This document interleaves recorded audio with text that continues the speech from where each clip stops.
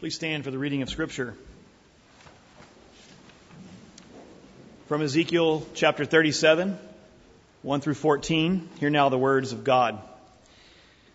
The hand of the Lord was upon me, and he brought me out in the spirit of the Lord, and set me down in the middle of the valley. It was full of bones.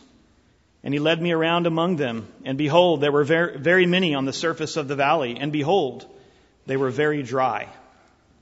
And he said to me, Son of man, can these bones live?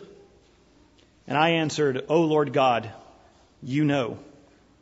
Then he said to me, Prophesy over these bones, and say to them, O dry bones, hear the word of the Lord.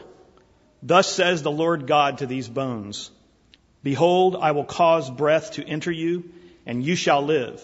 And I will lay sinews upon you, and will cause flesh to come upon you, and cover you with skin, and put breath in you. And you shall live, and you shall know that I am the Lord. So I prophesied as I was commanded. And as I prophesied, there was a sound, and behold, a rattling. And the bones came together, bone to its bone. And I looked, and behold, there were sinews on them, and flesh had come upon them, and skin had covered them. But there was no breath in them. Then he said to me, Prophesy to the breath.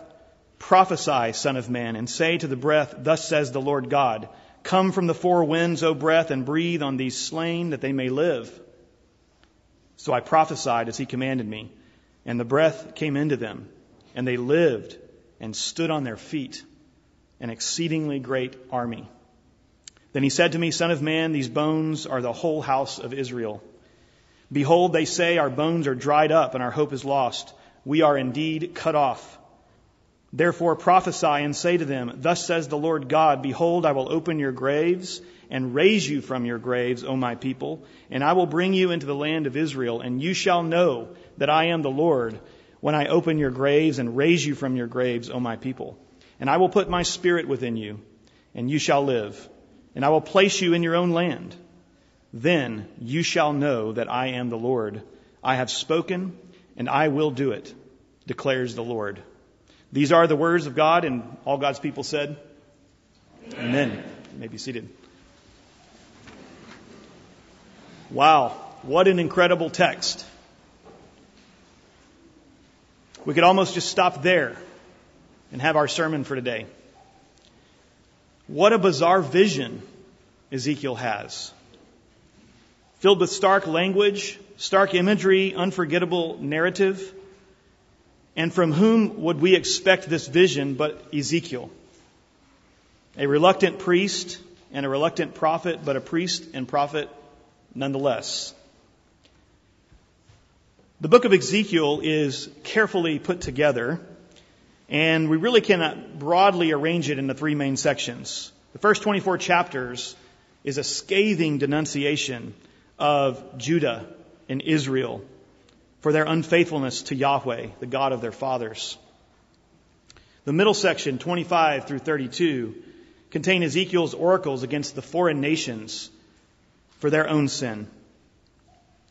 And finally, the portion in which our text today is contained, chapters 33 through 48, presents the climax of the prophet's vision, which is the glorious and miraculous restoration of God's people to their land, back to their temple worship, and which also serves to prefigure and foreshadow the later messianic restoration to be fulfilled in Christ and the Christian hope of resurrection now and in the eschaton. It's an amazing book. Ezekiel lived and ministered among the exiled Jewish community near the irrigation canal called Chebar, north of the ancient city of Babylon. He was exiled from Jerusalem by the Babylonians in 597 BC. His name means, May God strengthen, an appropriate name for a prophet called to proclaim a message of uncompromising judgment, and later, a message of a restoration for God's sake, not Israel's. Ezekiel is a fascinating figure among the biblical characters. What kind of man sees visions like this? Dr. Al Mohler likes to imagine the scenario in which Ezekiel is applying for a pastorate in a modern church. He says that when you read Ezekiel, you begin to understand that he would be the nightmare of every pulpit committee, the bane of every church session in search of a new pastor. Someone so dangerous and eccentric that wouldn't even be allowed to spend much time even with the youth group. This man was an oddball. He was a weirdo, an anomaly, even among his own. Modern readers find Ezekiel and the style of his message bizarre. Few can handle his frequent denunciation, his unconventional antics, his repetitive style, and his bewildering array of topics.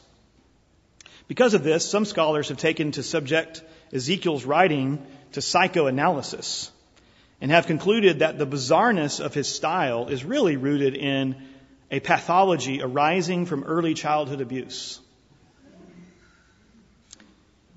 In his commentary on Ezekiel, Daniel Block notes that, quote, "One cannot deny the uniqueness of his ministry, but to attribute this uniqueness to some kind of psychopathology misconstrues the profundity of his message and the sensitivity of his personality.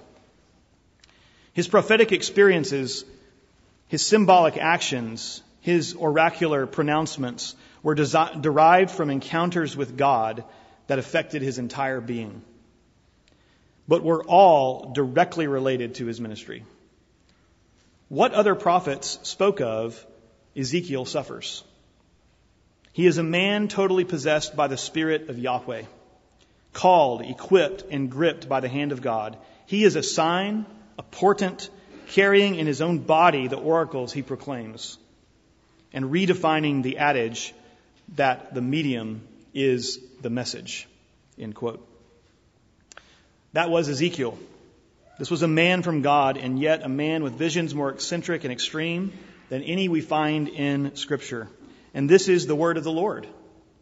These visions came to Ezekiel from the hand of the Lord, and this particular vision that is in focus today, perhaps the most famous of them, is indeed, I am going to suggest to you this morning, a sort of parable for our times. A church that is situated and worships in the midst of a dying culture. And some would even say a culture that has already died. A kind of relic of a former civilization, now baking in a lifeless cultural desert, as in a valley of dry bones. Ezekiel was unconventional. He used unconventional methods. He received unconventional visions. He used unconventional language. And he combined all of this in an unconventional style. But we are living also in an unconventional age. So how is this a parable for our times? Ezekiel prophesied during a time of great confusion. In 597, the Babylonians had exiled Judah's king Jehoiachin, only 18 years old at the time, and on the throne for only 3 months, along with several thousands of its leading citizens. We read about that in 2 Kings.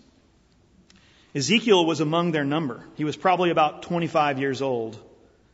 And the political situation was extremely complex. A Judean king was among the exiles, Jehoiachin, but the Babylonians had appointed a puppet king to the throne in Jerusalem. That would be Zedekiah, Jehoiachin's uncle. So the people of God were in a state of great cultural, political, and spiritual bewilderment.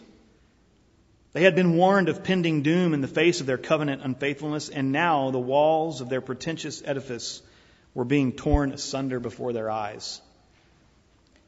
Does this in any way describe what we see before us today? I would invite you to reflect on that question with me. If there's any one image from Scripture that comes most spectacularly to mind as a fitting description for our times, it has to be the image of the valley of dry bones. The civilization bequeathed to us from the aftermath and the debris of modernity and Enlightenment philosophy may very well be said to be our valley of dry bones, a cultural, intellectual, and spiritual valley of death, if you will. Bones so dry, they do not even rattle. At the beginning of the vision, we see that this was a valley full of dry bones, very dry and very many. For background, we need to keep in mind that the ancient Hebrew concern for God's commands dealing with the burial of the dead, the careful treatment of the deceased, even the respect for the body. To see such a massive number dead, for bodies to decay and exposure to the elements, for bones to desiccate and to lie on a valley floor. This is a sign of utter death, utter destruction, utter degradation. It can't get any worse. This is absolute defeat. And God called him to enter into that valley. And as he did, Ezekiel had to be careful not to touch any one of those bones, lest he avoid, as a priest, becoming ritually unclean before the Lord. He was in the midst of death, and the death was as deadly and dead as death could ever be, says Dr. Mohler. It is a frightening vision. Uncleanness and humiliation and despair reigned there. So as we think of this scene, we should call to mind the covenant curses in the Old Testament. Remember Deuteronomy 28, 25, and 26. The Lord will cause you to be defeated before your enemies. You shall go out one way against them and flee 7 ways before them. And you shall be a horror to all the kingdoms of the earth. And your dead body shall be food for all birds of the air and for the beasts of the earth. And there shall be no one to frighten them away.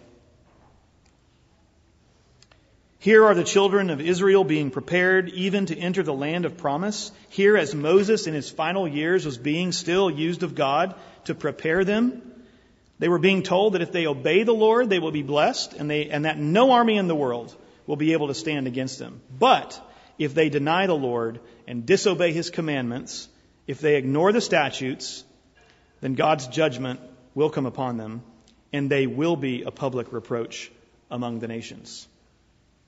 They will be carried away. Their army will be defeated, and the birds of the sky will eat the flesh off the carcasses. And lo, it has happened. And there they are among the Chaldeans in exile. And their king Jehoiakim is in the midst of them. Verse 37 of Deuteronomy 28 says, "And you shall become a horror, a proverb, and a byword among all the peoples where the Lord will lead you away." Verse 45, "All these curses shall come upon you and pursue you and overtake you till you are destroyed, because you did not obey the voice of the Lord your God to keep his commandments and his statutes that he commanded you." Later in chapter 29 of Deuteronomy, Moses, who is now in Moab, looking forward, also says this to his people. "All the nations will say, 'Why has the Lord done this to this land? What caused the heat of his great anger?' Then the people will say, 'It is because they abandoned the covenant of the Lord, the God of their fathers, which he made with them when he brought them out of the land of Egypt, and went and served other gods and worshipped them, gods whom they had not known and whom he had not allotted to them. Therefore the anger of the Lord was kindled against this land, bringing upon it all the curses written in this book. And the Lord uprooted them from their land in anger and fury and with great wrath, and cast them into another land, as they are to this day.'" And as it was on the day of this vision that Ezekiel had, a valley of dry bones. We live in an era of spiritual death, do we not? We live in a culture that is living on the residue of Christian commitment and Christian inheritance, but a culture who has total disregard for God and his holiness. Moral rebellion now substitutes for the pursuit of goodness and truth in our land. The notion of the need for personal and national holiness before a holy God is a laughingstock in our day. Nihilism grows and will continue to grow as we slide further into this valley of death. An old English preacher in his own day comments that the representation given us in this vision is the moral condition of our world. Bones, dry bones, unburied bones, very many of them. What a crowd of suggestive thoughts seem to be called up by this picture. A bone Who likes to look on this dishonored relic of life? What a recoil do youth and beauty feel at being told that to this complexion they must come at last. But the bones the prophet saw were, on our spiritual interpretation, yet more painful to contemplate. Why? Because they represented the bones not of a dead body, but of a dead soul. Scattered members of the immortal part, God's image defaced, corrupted, broken into dust and fragments. Furthermore, to complete the picture of death and desolateness, the prophet adds, and they were very dry. They had not only remained a long time in this state, they were bleached and crumbled in the sun. And all vestige of the human thing was gone. The application of this lies, says this preacher, upon the surface. God made us men, but sin has changed us into skeletons. Observe further, the vision seems to point to the utter shamelessness of the unconverted state. The bones were in an open valley. They may be those in sin, and they may be those that sin in secret, those who defraud and plunder by means of locked up in secret ledgers, who concoct their mendacious schemes in chambers dark as the unsunned and unfrequented sepulchre. But the many hardly care to hide their iniquity. They leave pestiferous breath of corruption to go up from the valley and seem to glory in their own shame. And how unblushingly does vice walk our streets today, and lying enter into our commerce, and sinful and foolish jesting dishonor our entertainments, and the offer of cheap excursions affront the sanctity of God's holy day. And they justify themselves who do such things. We're in a land of the dead. My wife recently shared with me a quote from Anthony Esselin's recent book, Out of the Ashes, Rebuilding American Culture. Thank you, honey, for doing that. It is quite pertinent here. Esselin says, let's get straight to the point. We no longer live in a culturally Christian state. We do not live in a robust pagan state either, such as Rome was during the Pax Romana. We live in a sickly sub-pagan state, or meta-state, a monstrous thing, all meddlesome, all ambitious. The natural virtues are scorned. Temperance is for prigs. Prudence is for sticks in the mud who worry about people who don't yet exist. A man who fathers 6 children upon 3 women and now wants to turn himself into a woman, attracted to other women, he is praised for his courage. Justice means that a handful of narrowly educated and egotistical judges get to overturn human culture and biology at their caprice. He says we are not in partibus infidelibus, that is, we're not in the company of infidels. We are in partibus insanibus, in the company of insanity. Esselin says that we have not only lost our souls, we've lost our minds because we've lost our souls. We've gone completely mad. But that's out there, right? That's out there. What about us? What about the church? Yes, praise God. Many are healthy and faithful, and may God continue to bless them. But some are, frankly, more dead than alive. We see churches in decline and dissipation, ready to abandon their work and their worship at the slightest resistance. We see denominations in confusion and compromise. We see congregations lacking spiritual energy. Absence of biblical knowledge is widespread, and theological conviction is often waning. Unless we poke out our chests, friends, and feel proud that we who remain in the church have not succumbed to this cultural and theological degradation, let us not forget that the village of Hebrew exiles living next to the Kedar Canal, north of Babylon, a generation earlier, were worshiping at the temple in Jerusalem, but in their syncretistic ways, thinking everything was fine. Now for them, the temple lay in ruin, and many in the younger generation among the Hebrews in Babylon had no memory of temple worship or sacrifice. The provisional presence of God was cut off entirely.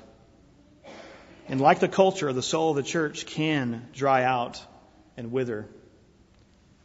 Yet the remnant long for restoration by the hand of God because He's promised it, who alone can bring life from death. But some in our day offer solutions that are in more keeping with our postmodern mood. They say we need a sort of Christianity that is marketable. What I'm saying today isn't marketable.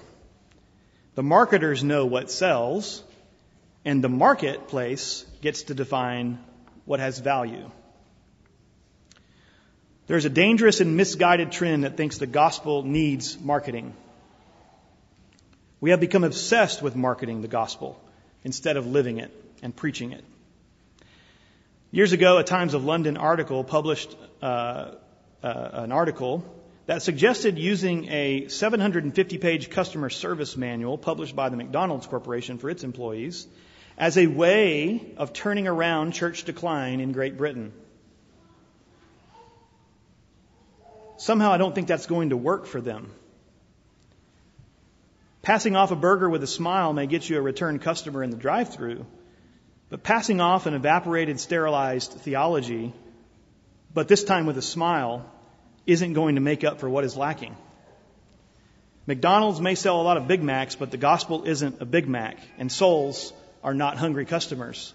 They're dead. We need the brutal honesty of Ezekiel's vision in our airbrushed, fake smile world. Let's call it what it is. Death is dead.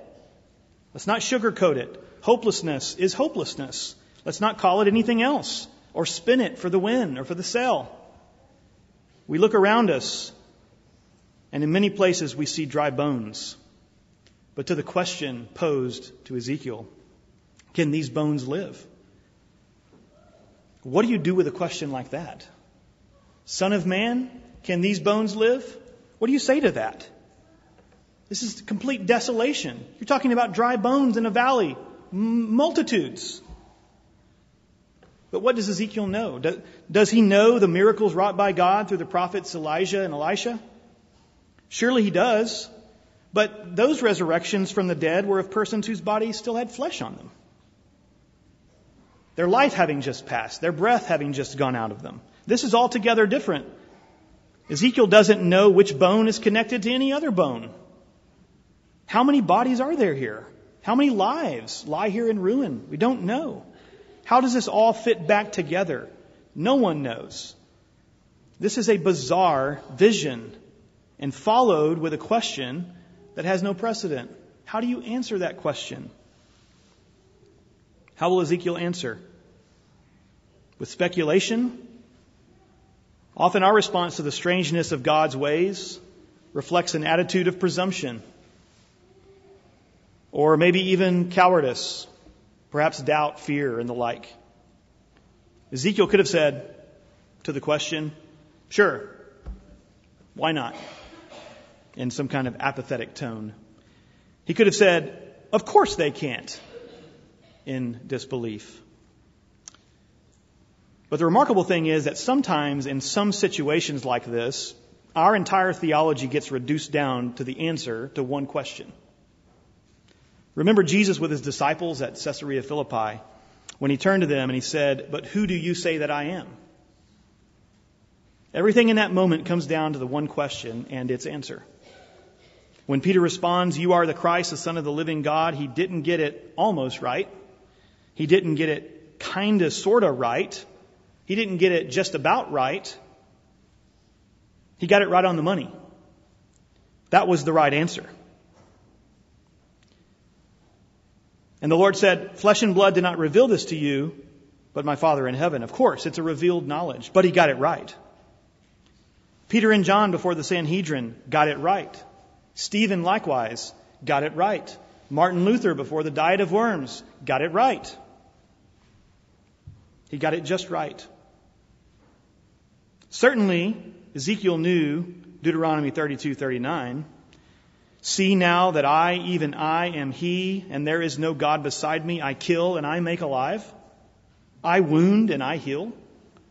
and there is none other that can deliver you out of my hand. Ezekiel knows the sovereignty of God, and this is the key to the right answer. He answered in a way that affirmed the holiness and sovereignty of God and put the question back on the only one who could truly answer it. O Lord God, you know. Al Mohler comments on this, and he says, Ezekiel's answer represents utter trust mixed with humility and wisdom. Think about that profile. His answer to the question, if God can bring life out of death, is an answer that represents utter trust mixed with humility and wisdom. This, my friends, Christian, this is a paradigm for how we must answer the same question in our day. In our own exiled existence, looking over a valley of death, we face a postmodern age of spiritual death and cultural disintegration and churchly confusion. Let's not sugarcoat that. That's the reality. Let's call it what it is and get to work. And the Lord God would ask us this question, Son of man, can these bones live? How in the world are we going to answer that question? You have answered it in part by being here today. Your presence today is partly an answer to that question. In fact, if these bones cannot live, then why are you here? Paul makes that argument in 1 Corinthians 15. What's the point? This is not a sporting event. This is not a spectacle. It's not a pastime. It's not a spectator sport. We are the redeemed people of God coming before the Lord of glory, summoned to His presence by His command to be made anew. Because without Him, we are dead. But thanks be to God, who gives us the victory through our Lord Jesus Christ. In Him, we are being restored to the land of promise. Do you see the picture coming together? Though we see only the rubble of a dying culture and the signs of death all around us, but don't forget that God loves paradox. We're on a pilgrimage to the New Jerusalem, a journey made possible by the pierced and resurrected, death-defeating, life-giving Christ. Why are we here? Out there is a valley of dry bones. Oh God, you know that these bones can live, but how? We preach to the dead. We preach to the dead. Remember, Ezekiel's response was to put the question back on God, and God commanded him to preach, to prophesy over these bones. Preach to the dead. Now that's a bit strange. We've already imagined that Ezekiel would be the nightmare of most pulpit committees, but this congregation of dry bones would be the nightmare of a preacher. Preaching to dry bones, this is really faith and obedience made plain. Lord, you said it. I trust you. I will do it. And He does it. But still, doesn't it strike you as silly, insane? Who would do this? Only God's prophet who trusts and obeys. Because God knows.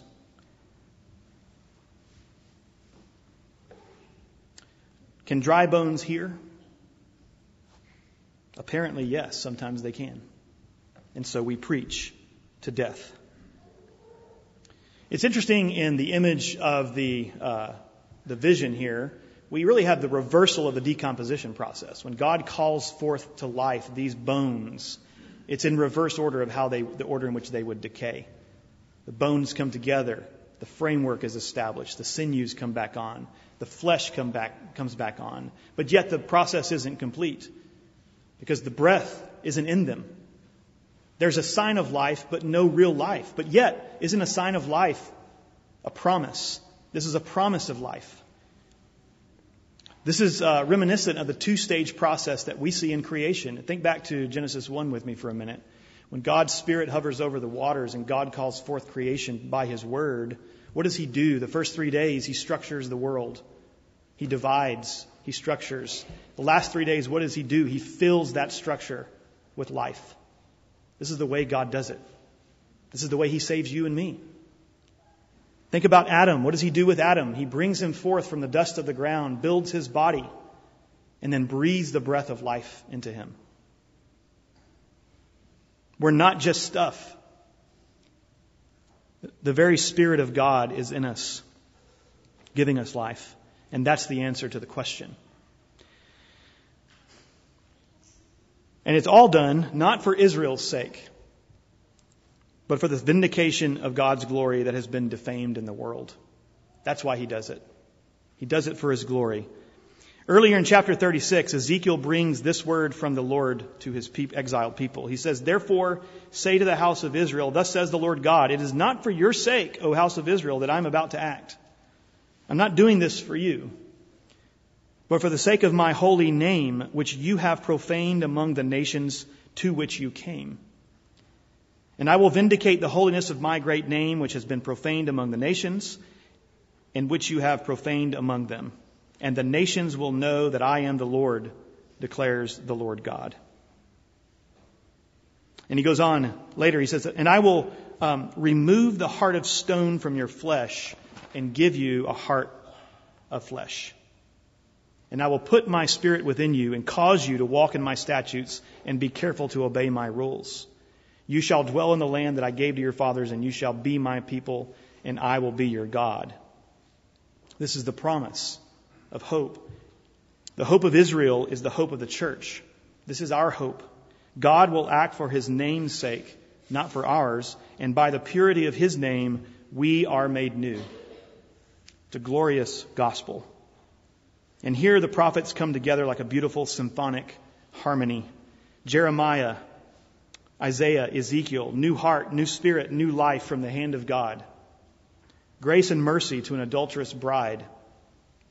God will be glorified, and he will bring his rebellious people into that glory through humility and faith and resurrection and spiritual renewal. What happens when churches forget what it means to be the church? What do you do with a biblical promise like this of the advancement of the kingdom of God on earth right now, but you don't see any advance? I turn on the news, I don't see any of this. What do you do in a season of spiritual sterility and impotence, in a valley of dry bones? The church, our church, desperately needs continual, refreshing wind of spiritual reformation.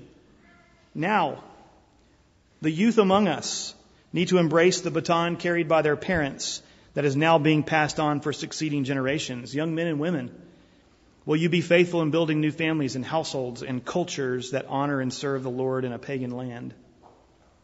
Will you be brave and stand for the gospel when it means giving up your comforts and dreams, even the American dream, whatever that is?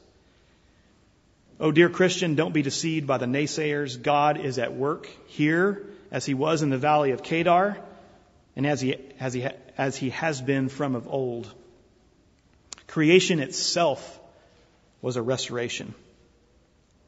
Just as he has promised at various times and in many ways, he is renewing his creation and bringing all things together in Christ even now. Even though you may not feel like he is. He is taking these dry bones and putting flesh on them and breathing the breath of life into them for his own glory. He has spoken and he has done it. We must believe that the Lord will do it again. He takes pleasure in it. God is restoring his people, and we are called to be faithful. Though still in cultural exile, our inheritance is sure. Let me read in closing from 1 Peter chapter 1, and in light of what we've discussed so far, and this vision from Ezekiel and the resurrection hope that God gives his people in exile, consider the words that the Apostle Peter, who walked with the Lord Jesus, resurrection in person, says to the churches in Asia Minor in his day, to the Christian churches. Peter, an apostle of Jesus Christ, to those who are elect exiles of the dispersion in Pontus, Galatia, Cappadocia, Asia, and Bithynia, according to the foreknowledge of God the Father, in the sanctification of the Spirit, for obedience to Jesus Christ and for the sprinkling with his blood, may grace and peace be multiplied to you. Listen to this. And notice he calls them exiles. These Christians are exiles. Blessed be the God and Father of our Lord Jesus Christ. According to his great mercy, he has caused us, what? To be born again to a living hope through the resurrection of Jesus Christ from the dead. To an inheritance that is imperishable, undefiled, and unfading, kept in heaven for you, who by God's power are being guarded through faith for a salvation ready to be revealed in the last time. In this you rejoice, though now for a little while, if necessary, you have been grieved by various trials. Are you grieved by various trials? Take heart. So that the tested genuineness of your faith, more precious than gold that perishes though it is tested by fire, may be found to result in praise and glory and honor at the revelation of Jesus Christ. Though you have not seen him, you love him.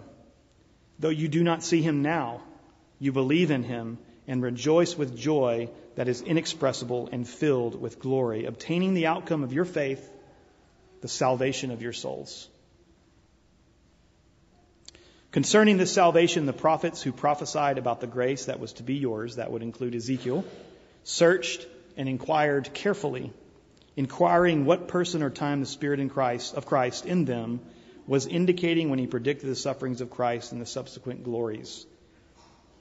It was revealed to them that they were serving not themselves but you, in the things that have now been announced to you through those who preach the good news to you by the Holy Spirit sent from heaven, things into which angels long to look.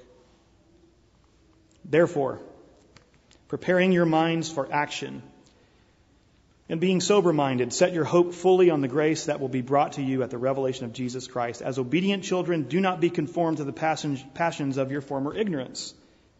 But as he who called you is holy, you also be holy in all your conduct, since it is written, you shall be holy, for I am holy. And if you call on him as Father, who judges impartially according to each one's deeds, conduct yourselves with fear throughout the time of your exile, knowing that you were ransomed from the futile ways inherited from your forefathers, not with perishable things such as silver or gold, but with the precious blood of Christ, like that of a lamb without blemish or spot. He was foreknown before the foundation of the world, but was made manifest in these last times for your sake. And he goes on and quotes from Isaiah, the prophet, all flesh is like grass, and all its glory like the flower of grass. The grass withers and the flower fades, but what? The word of the Lord remains forever. And he says to these Christians, and this word is the good news that was preached to you. Lift up your heads, Christians. This is good news. This is our news. This is what we live for. Live. Therefore prophesy, says the Lord to Ezekiel. Prophesy to these dry bones. Thus says the Lord God, behold, I will open your graves and raise you from your graves, O my people, and I will bring you into the land of Israel, and you shall know that I am the Lord when I open your graves and raise you from your graves, O my people. And I will put my spirit within you, and you shall live, and I will place you in your own land. Then you shall know that I am the Lord. I have spoken, and I will do it, declares the Lord. Amen. Let's pray. Almighty God, you and you alone bring life out of death. You bring beauty from ashes, strength from fear, victory from defeat. Our hearts are full of resurrection hope in Christ this day. O Lord, in him we know that those dry bones can live. Our hearts are often hard. Our worship is often frail. We are unfaithful and deserving of death. But our hope is in Christ, the risen Savior. Restore us, O God. Raise up your church in a godless land. Raise up men and women and godly children for your glory, that we might see your will be done on earth as it is in heaven. Grant us peace and contentment and spiritual maturity that can only come through faith in your Son, Jesus, in whose name we pray. Amen. Amen.